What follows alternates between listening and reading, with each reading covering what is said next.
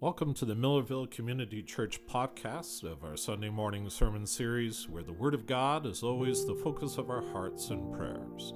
Although we are often considered a cowboy church, we're actually a community of diverse people from many different backgrounds who have a common commitment to our Lord Jesus Christ and the Word of God. This live recording is made possible by the generous donation and support of our subscribers. If you would like to join the growing community of seekers and believers who support MCC podcasts, just go to our website, www.millervillechurch.org, and you can make your online donation anytime. And now, here is a message from Sunday morning at MCC. Time together has been flying really fast. Sandra and I are coming up on our first anniversary at the church. It would be August, which isn't far away. And it's kind of fun as I stand up here and look around and see your faces and realize your stories and who you are. I'm just starting to get to know you guys. And I'm not scared from you yet already, so that's the amazing part. And there are new people here we're just getting to know, and guess who just arrived today. We have quite an auspicious group here. We have people from all over the world that have been many places, that serve in many ways, and we're not all here. No, I mean that in a nice way. There are many who are lively and out there doing good things right now in other places in the world. I just think God's family is pretty cool. Do you? To meet them everywhere and to know what you've been up to and how God moves in our midst to do so many things. It's just really awesome. If you're not a part of the family of God yet, get saved, get in. It's a good family to be a part of. Be a brother and sister in the Lord. And you do that by being born again into the family. I couldn't think of a better decision you could ever make. God's family is just awesome. And we've been learning about the family of God and what God wants to do with your family that you have, your busy families that run to and fro and at any time in your life, but you're also to be a part of the family of God and who we are. I don't know about you, but has anyone told you that you are not their first choice? Yeah. Thanks for being honest, brother. I appreciate that. You'll do. You're not our first choice, but it'll be all right. We'll take you anyways and take you just as you are. None of us like to be the runner-up or the second choice in a decision.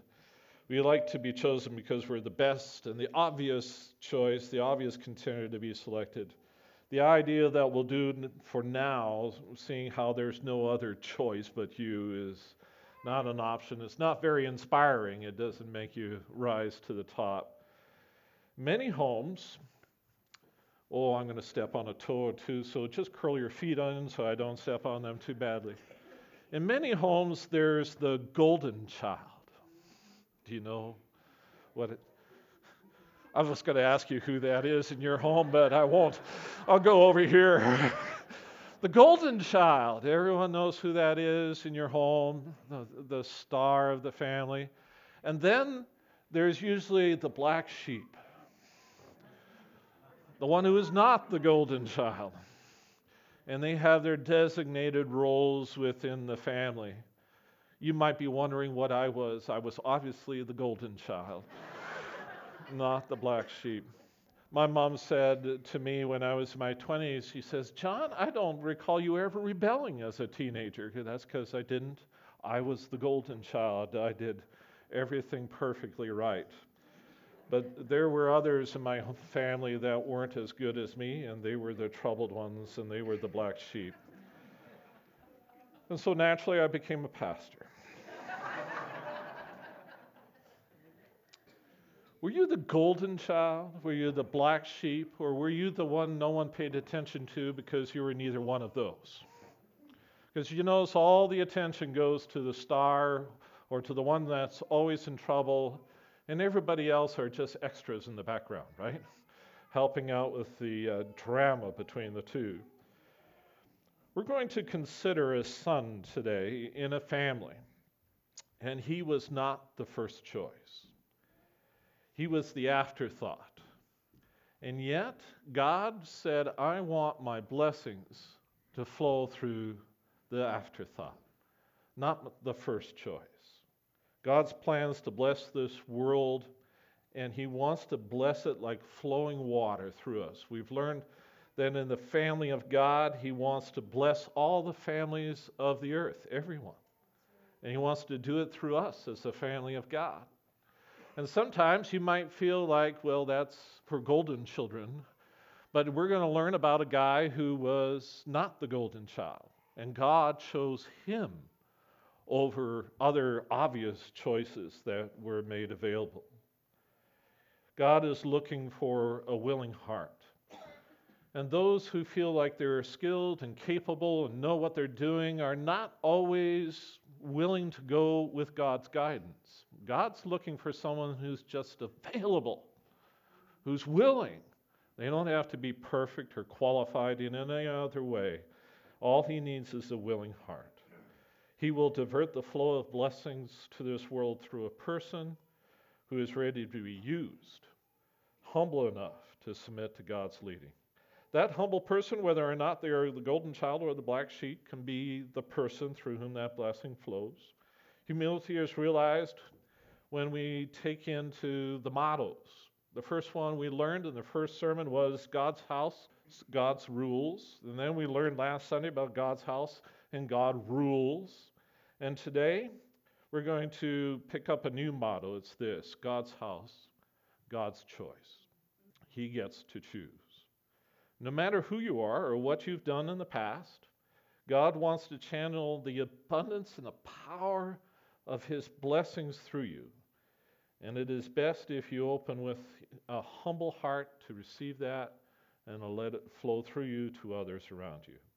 If you think you're qualified and you're talented and you have ability, you may actually block the flow of what God can do. If you think you're unworthy, you lack skill and your ability, and you don't have enough spirituality, then you might be too negative to be faithful. Both golden child and black sheep can be very self-centered people. Any of you middle children know that? They think they're everything, and it's just everyone forgets about us in the middle.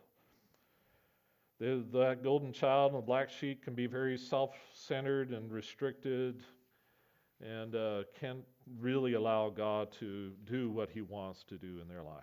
So we're going to learn about this, God's house, God's choice. Let's consider this son.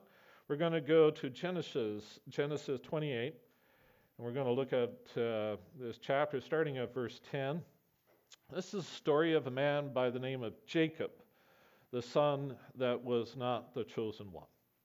Genesis 28, verse 10. I hear the rustling of Bibles. When I was in internship in Bible college, I went to Defiance, Ohio, and it was a large congregation.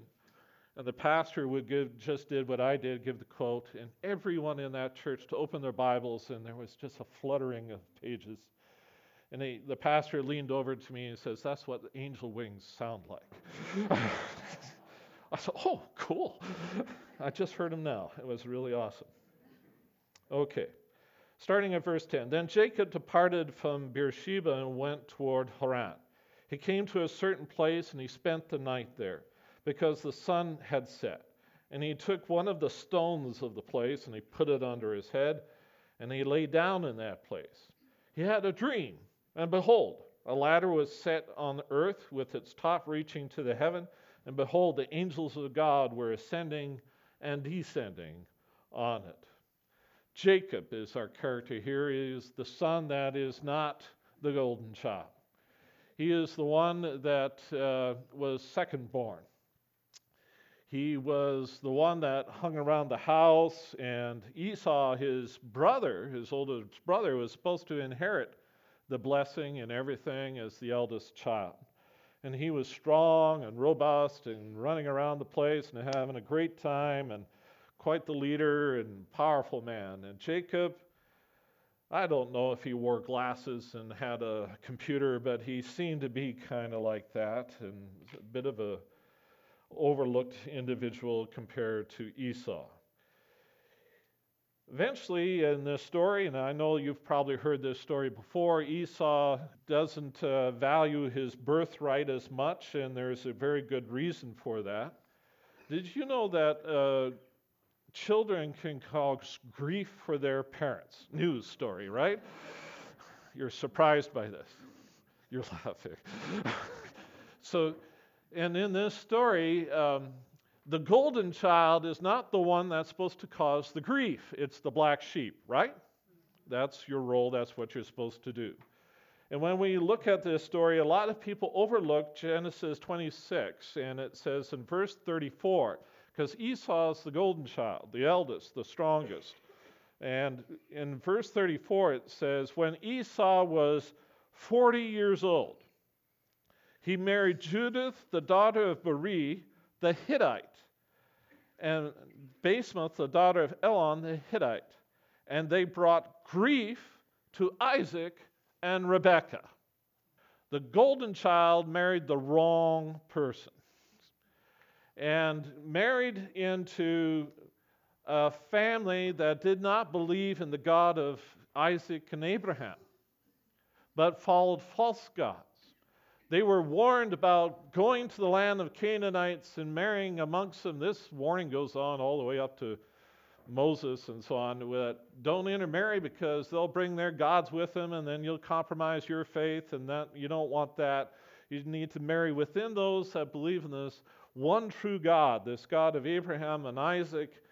And I'm sure Esau was told this. Now, up to this point, they don't have a lot of kids. Abraham had Isaac, and then Isaac has Esau and Jacob. And then as they have these two sons, their hopes are resting on them just like the hopes of their parents were on them. And Isaac was the model son. He was the only born. Do you know any kids that are the only born in the family? They're a whole different character, aren't they? I've known a few, and I try to be their friends, but they're really very different kind of people. And that's what Isaac was, basically. And he had brothers who went off and not from the same mother, and it was complicated. There are a lot of complicated families today, but if you want to find blended families and half-brothers and so on, just read about Abraham, Isaac, and Jacob. They're all there as well. And it really gets complicated. But Isaac was the golden child, the chosen child, and he thought Esau, firstborn, red-headed, powerful man running around, would be the golden child. But he and his wife grief because he didn't value what he was receiving 3 generations out from Abraham. He didn't value the call that was on the family. And at every generation, the blessing that God wants to pour out could be jeopardized at any moment. You might have a couple of generations behind you. I've got 3, 4 generations of faithful Christian families behind me that have been praying for us. But I could mess it all up in 1 generation, right? Walk away from it all. And Esau was about to destroy everything that they worked through. When things go off the track and you're wondering what's happening, as Isaac and Rebekah, who are having a lot of grief over this, they're worrying not just about their kid, but they're worrying about their grandchildren. And they're wondering what God will do with this. And in the midst of that, Jacob arises, the one that everyone overlooks. He stays home. And now the Bible's a little odd on this. It calls Jacob simple, but it's a poor translation, and when you dig into it, he's not simple-minded, or he's not anything like that. He's actually told in the story, Esau's out there hanging out with the Hittites and all the other ites out in that area and learning and having a great time with them and hunting and doing all that. Jacob is described as staying home. He loves his home, he loves his family, he loves his mom and dad, and there's plenty to do right at home. He's focused on the family. Esau's not focused on the family. He's off running around interested in what everybody else is doing. And that's where he is. So when they describe Jacob as simple, it's really that Jacob was humble. He wanted what was best for the family. And he realized as he watched his parents grieving over the older brother who was supposed to be the golden child, the one that was to inherit everything that Abraham and Isaac had set up, and realized it could all end here, Jacob steps up. Jacob says, well, if Esau isn't going to do it, I'm going to do it if the Lord will let me. And he receives the inheritance. Now, that's a whole other sermon about how he gets it, but he gets it from Isaac. Oh, by the way, there's a theory that the grieving parents over Esau knew exactly what they were doing. Jacob hadn't pulled the wool over anybody's eyes. They decided it wasn't going to go to Esau because Esau didn't want it. So it got diverted to Jacob. How do we know it gets diverted by Jacob? Now, when there's a crisis in a family and things aren't going along just like you had planned them to go along, have you ever experienced that in your families? Plans went wrong. And in that moment, your first default position is you look at each other and you say, well, what are we going to do? What are we going to do? How are we going to fix this? But in the end, no matter what you decide, like Isaac and Rebekah and Jacob made decisions and they decided that Jacob should have the blessing, and then they decide he needed to go find a wife who's not a Hittite like Esau did, go to marry right with those that believed as they did. As he's off going doing this, they made the choices. But when things get difficult and things are off track, what's really needed is that God needs to make the choice, not us. We often get ourselves into further trouble when we try to fix it and make it better, right? It's at that point you got to slow down and say, well, God, we've been doing this. We thought it was going to work out this way, but it's not working out. What will we do? Rather than looking at each other and say, what will we do? We should stop and say, what is it that God chooses? If that's been rejected, what's his next choice? I'd rather be God's second choice and not his first choice, as long as I get chosen to be a place and a person through whom God can work and accomplish things.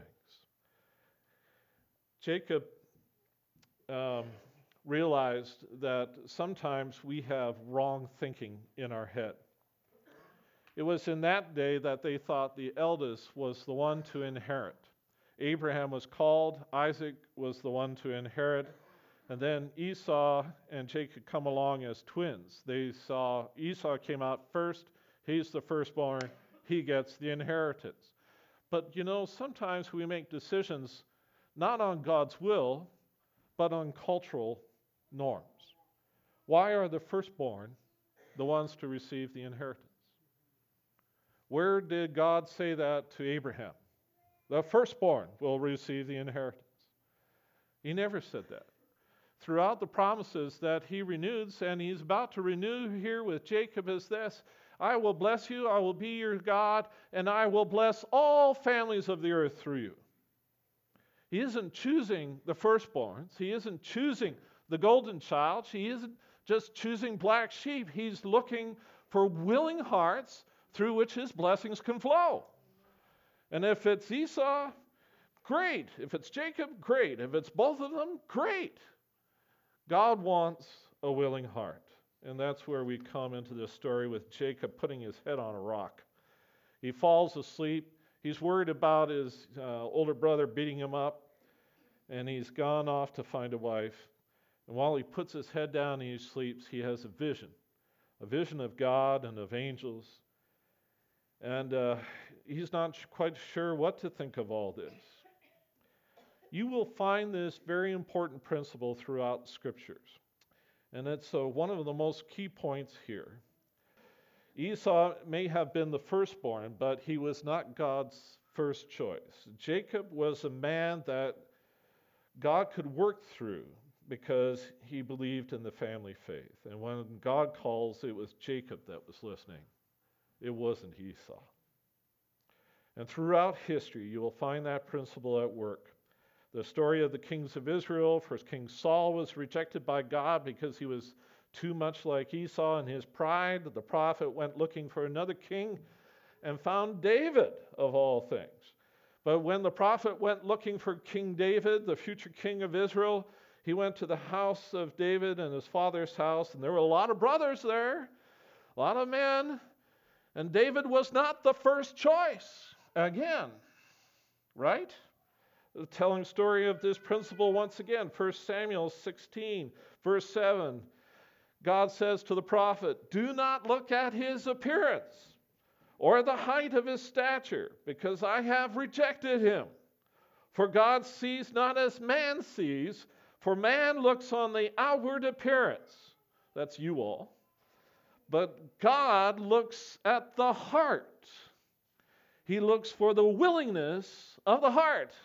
Everything else he can deal with. They brought in David from the fields, and he said, "Have you no one else?" They brought out the best. "Do you have no one else?" the prophet says. And they brought in David, who was looking after the sheep. And the Lord said to the prophet, "Arise, anoint him, for this is he." And then Samuel took the horn of oil, anointed him in the midst of his brothers, and the Spirit, the Holy Spirit of the Lord came mightily upon David from that day forward. The blessings of God are by the work of God, by a willing heart, and when the Spirit comes on you mightily, it's just that you are willing to be used by God. And every day that you are willing, the Spirit comes. God is always making this choice of who he will bless with the flow from which he will build the family of God and bless every family on earth, because it's God's house and it's God's choice. He gets to choose who he wants to work through. If you want to be God's choice, if you want to be the one he chooses, then you need to know what matters to God, and it is the state of your heart. It's not your height, it's not your age, it's not your gender, it's what's in here. If you're humble enough to walk by faith with the Lord God Almighty, he could say, choose that one. Remember what Christ taught us through the Sermon on the Mount, Matthew 5:5. "Blessed are the meek, for they will inherit the earth." Jesus Christ himself, the Son of God, a descendant of Jacob, would show the same character described by the prophet Isaiah, who described the promised Messiah in this way: "Who has believed our message, and to whom has the arm of the Lord been revealed? For he," that's Jesus Christ, "grew out like a tender shoot, like a root out of parched ground. He was not stately form of his majesty, nor should we look upon him, nor appearance that we should be attracted to him. He was despised, and he was forsaken by men, a man of sorrows, acquainted with grief, and like one from whom men hide their face. He was despised, and we did not esteem him." He was not what people would have chosen, but he was the Son of God. Jacob was meek, humble, and placed the interest of the family faith ahead of his own. And he grew to a place that God was first in his life to receive a new name when he was renamed Israel. His children became the 12 tribal leaders of the nation that we know of as Israel today, that Moses led from the Promised Land. It is God's house. It is God's choice. If you want to be his choice, then check your heart and humble yourself before the Lord every single day and put the family of God first in your life. Matthew 6 says, "Do not worry then, saying, 'What will we eat? What will we drink? Or what will we wear for clothing?' For the Gentiles eagerly seek all these things. For your heavenly Father, the Father of the family of God, knows that you need all these things. But seek ye first his kingdom and his righteousness, and all these things will be added to you."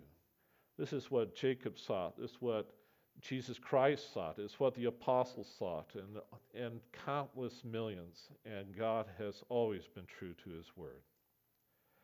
Jacob fled his home from Esau to find a wife of God's choosing. He accepted God's rule. He accepted God's rule over his life, and now he was accepting God's choice. He made many sacrifices of blessings to prove it. He grew in any even greater blessings as he went along. And when any of us are chosen by God because we have the right faithful attitude within us, we will find ourselves every once in a while stumbling into the house of God and into the presence of God. It says in verse 13, "And behold, the Lord stood above this ladder that he appeared in a dream and said, I am the Lord, the God of your father, Abraham, and the God of Isaac. The land on which you lie, I will give it to you and to your descendants. Your descendants will also be like the dust of the earth, and you will spread out from the west to the east, to the north, to the south. And in you and in your descendants shall all the families of the earth be blessed." There it is again. This is God's great plan. "Behold, I am with you. I will keep you wherever you go. I will bring back you to this land, for which I will not leave you until I have done what I have promised you." And then Jacob woke from his sleep and said, "Surely the Lord is in this place. This is none other than the house of God, and this is the gate of heaven." Some will call it luck, but there's nothing like a blessing from God. Nothing. Blessings from the Lord march to the beat of angel wings. The blessing of the Lord flows like a mighty river, the scriptures describe it. Science, logic, and all that practical thinking and strategies that a lot of people use today will never reach the scale and the magnitude of God's great plans. When others have made their calculated and educated guesses, they will take all the credit for the outcome, and they'll take all the good and blame the data if things don't work out the way it's supposed to and when it falls apart. God's blessings are blocked by such things because it is too small, too constricted by size of our pride and our self-confidence. Can I talk about farmers for just a minute? I grew up amongst farmers in Camrose, Alberta. And back when I was a child, there was one major grocery store, Safeway, and they still had a cafeteria in it. And I remember the farmers coming into town, and the ladies would push carts into the grocery store and buy groceries for a month. And the gentlemen would go over to the cafeteria and sit and drink coffee. And I hung out with a gentleman, and I learned some very important principles. The weather is never right, ever. I'm surprised we have farms, because it's never right. It's too wet, it's too dry, it's too early, it's too late. Right? It's too cold, it's too warm, it's never right. I grew up fearing for the death of humanity because we're all going to starve, because it was never right. They would sit there with our almanacs and figure it and calculate it, just like I described, and it was never right. But somehow, the crops always came in, the cattle always grew up, there was always a harvest, the bills always got paid, and they would always be at Safeway cafeteria complaining about the coming weather. That is so restricting to what God can do through us. Our calculating, our thinking, our measuring the limits of what is possible. The blessings of God are greater than life itself. It's greater than the weather. It's greater than governments. It's greater than economies and trade wars. The blessings of God are awesome. They're greater than all those things. They're greater than physical ailments. I am tempted to go into testimony time and tell you all the times that God has showed up for my family and was there and went beyond the limits that everyone said could not be overcome. But I bet you have some stories where God showed up. Am I right? Where God was a great blessings flowed. God is bigger than that, bigger than anything the world can throw at you. On our own, we're just no match for everything around us. But with God choosing us and to flow through us, we're more than a match for everything. In fact, we could be the source of hope and a blessing to an entire world. God shows up for those who say, it's God's house, it's God's choice. He makes his will known and he reveals his hidden plan.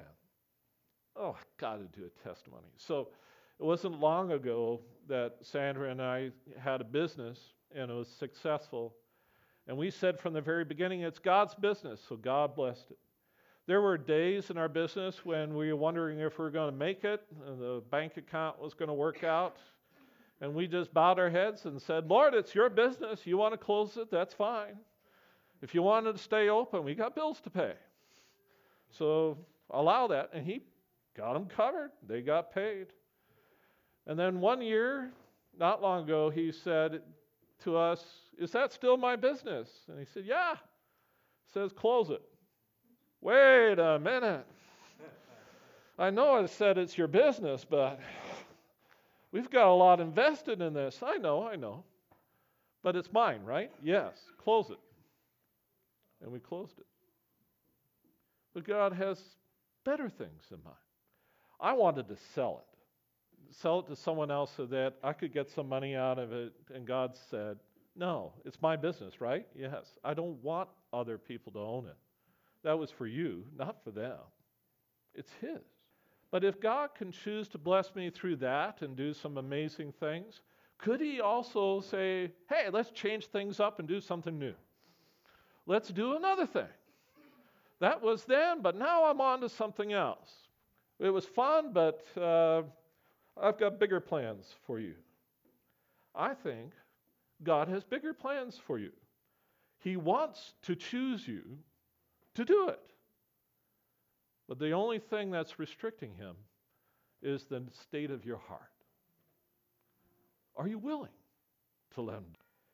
When you're at the end of your plans and your schemes, when you have no place to put your head at night except a rock, like Jacob, you might have stumbled into the presence of God in the gateway of heaven. Verse 18, so Jacob rose early in the morning, took a stone that he had put under his head, and he set up a pillar and poured oil on it. He called the name that place Bethel. However, previously the name of the city had been Luz. Then Jacob made a vow saying, if, I like that, if God will be with me and will keep me on this journey that I take and will give me food to eat and garments to wear. Have you ever had children do this? They start rolling about the conditions. Oh, I need food. Oh, I need clothes. What else do I need?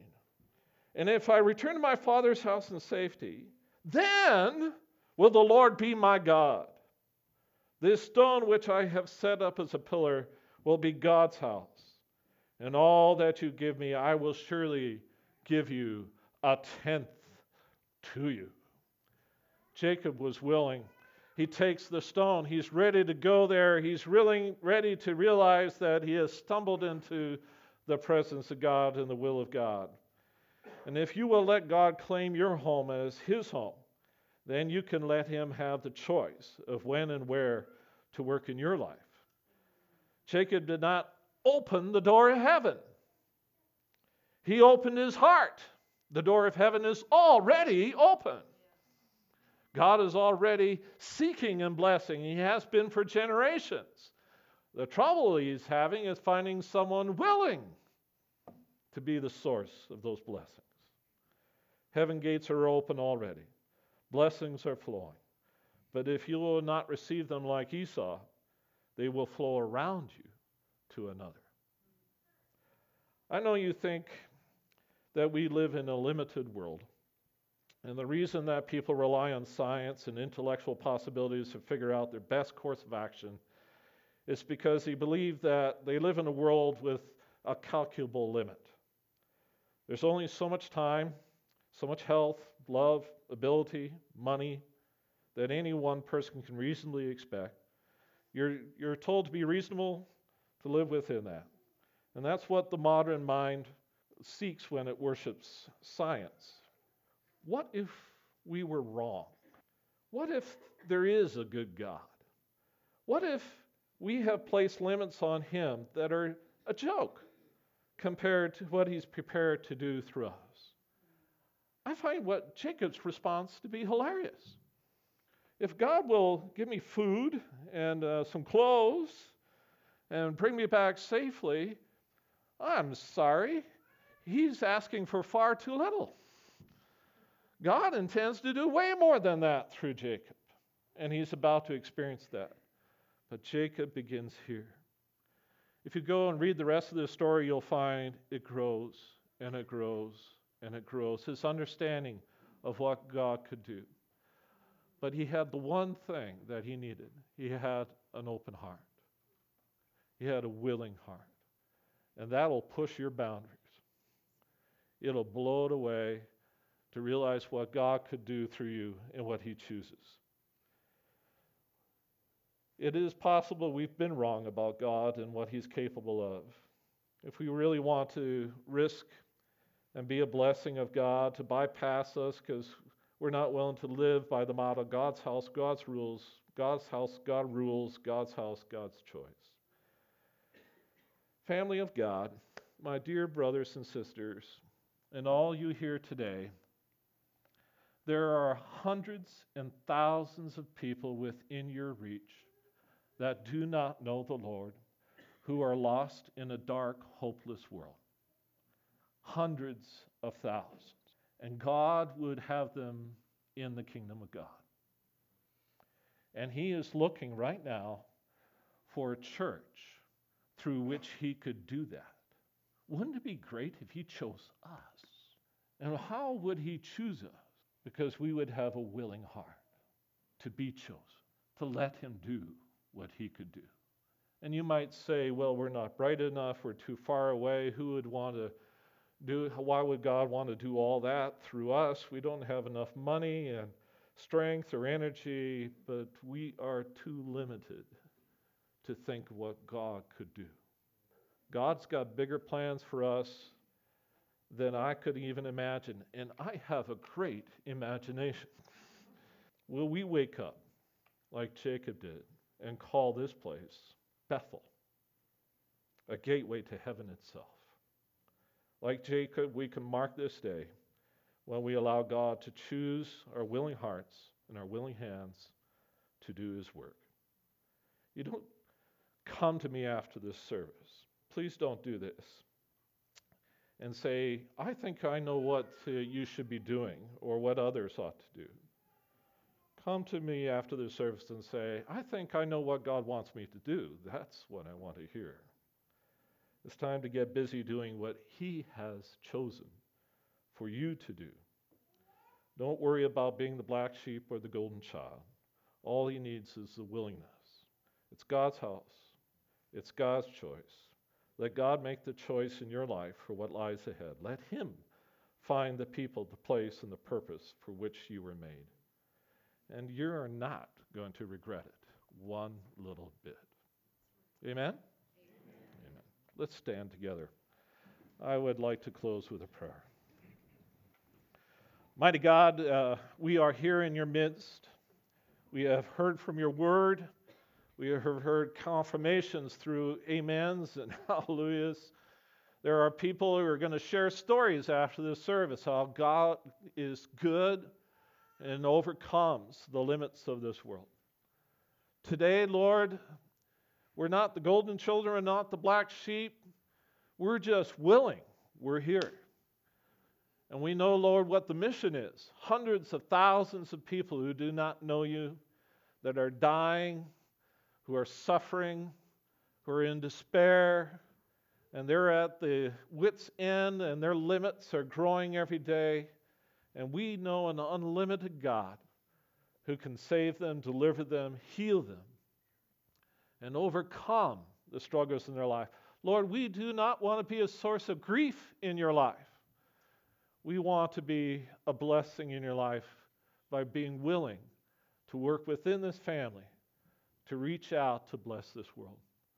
Lord, would you open our hearts and open our eyes to see that we are at Bethel, the house of God, this place right now, and that amazing things are around the corner.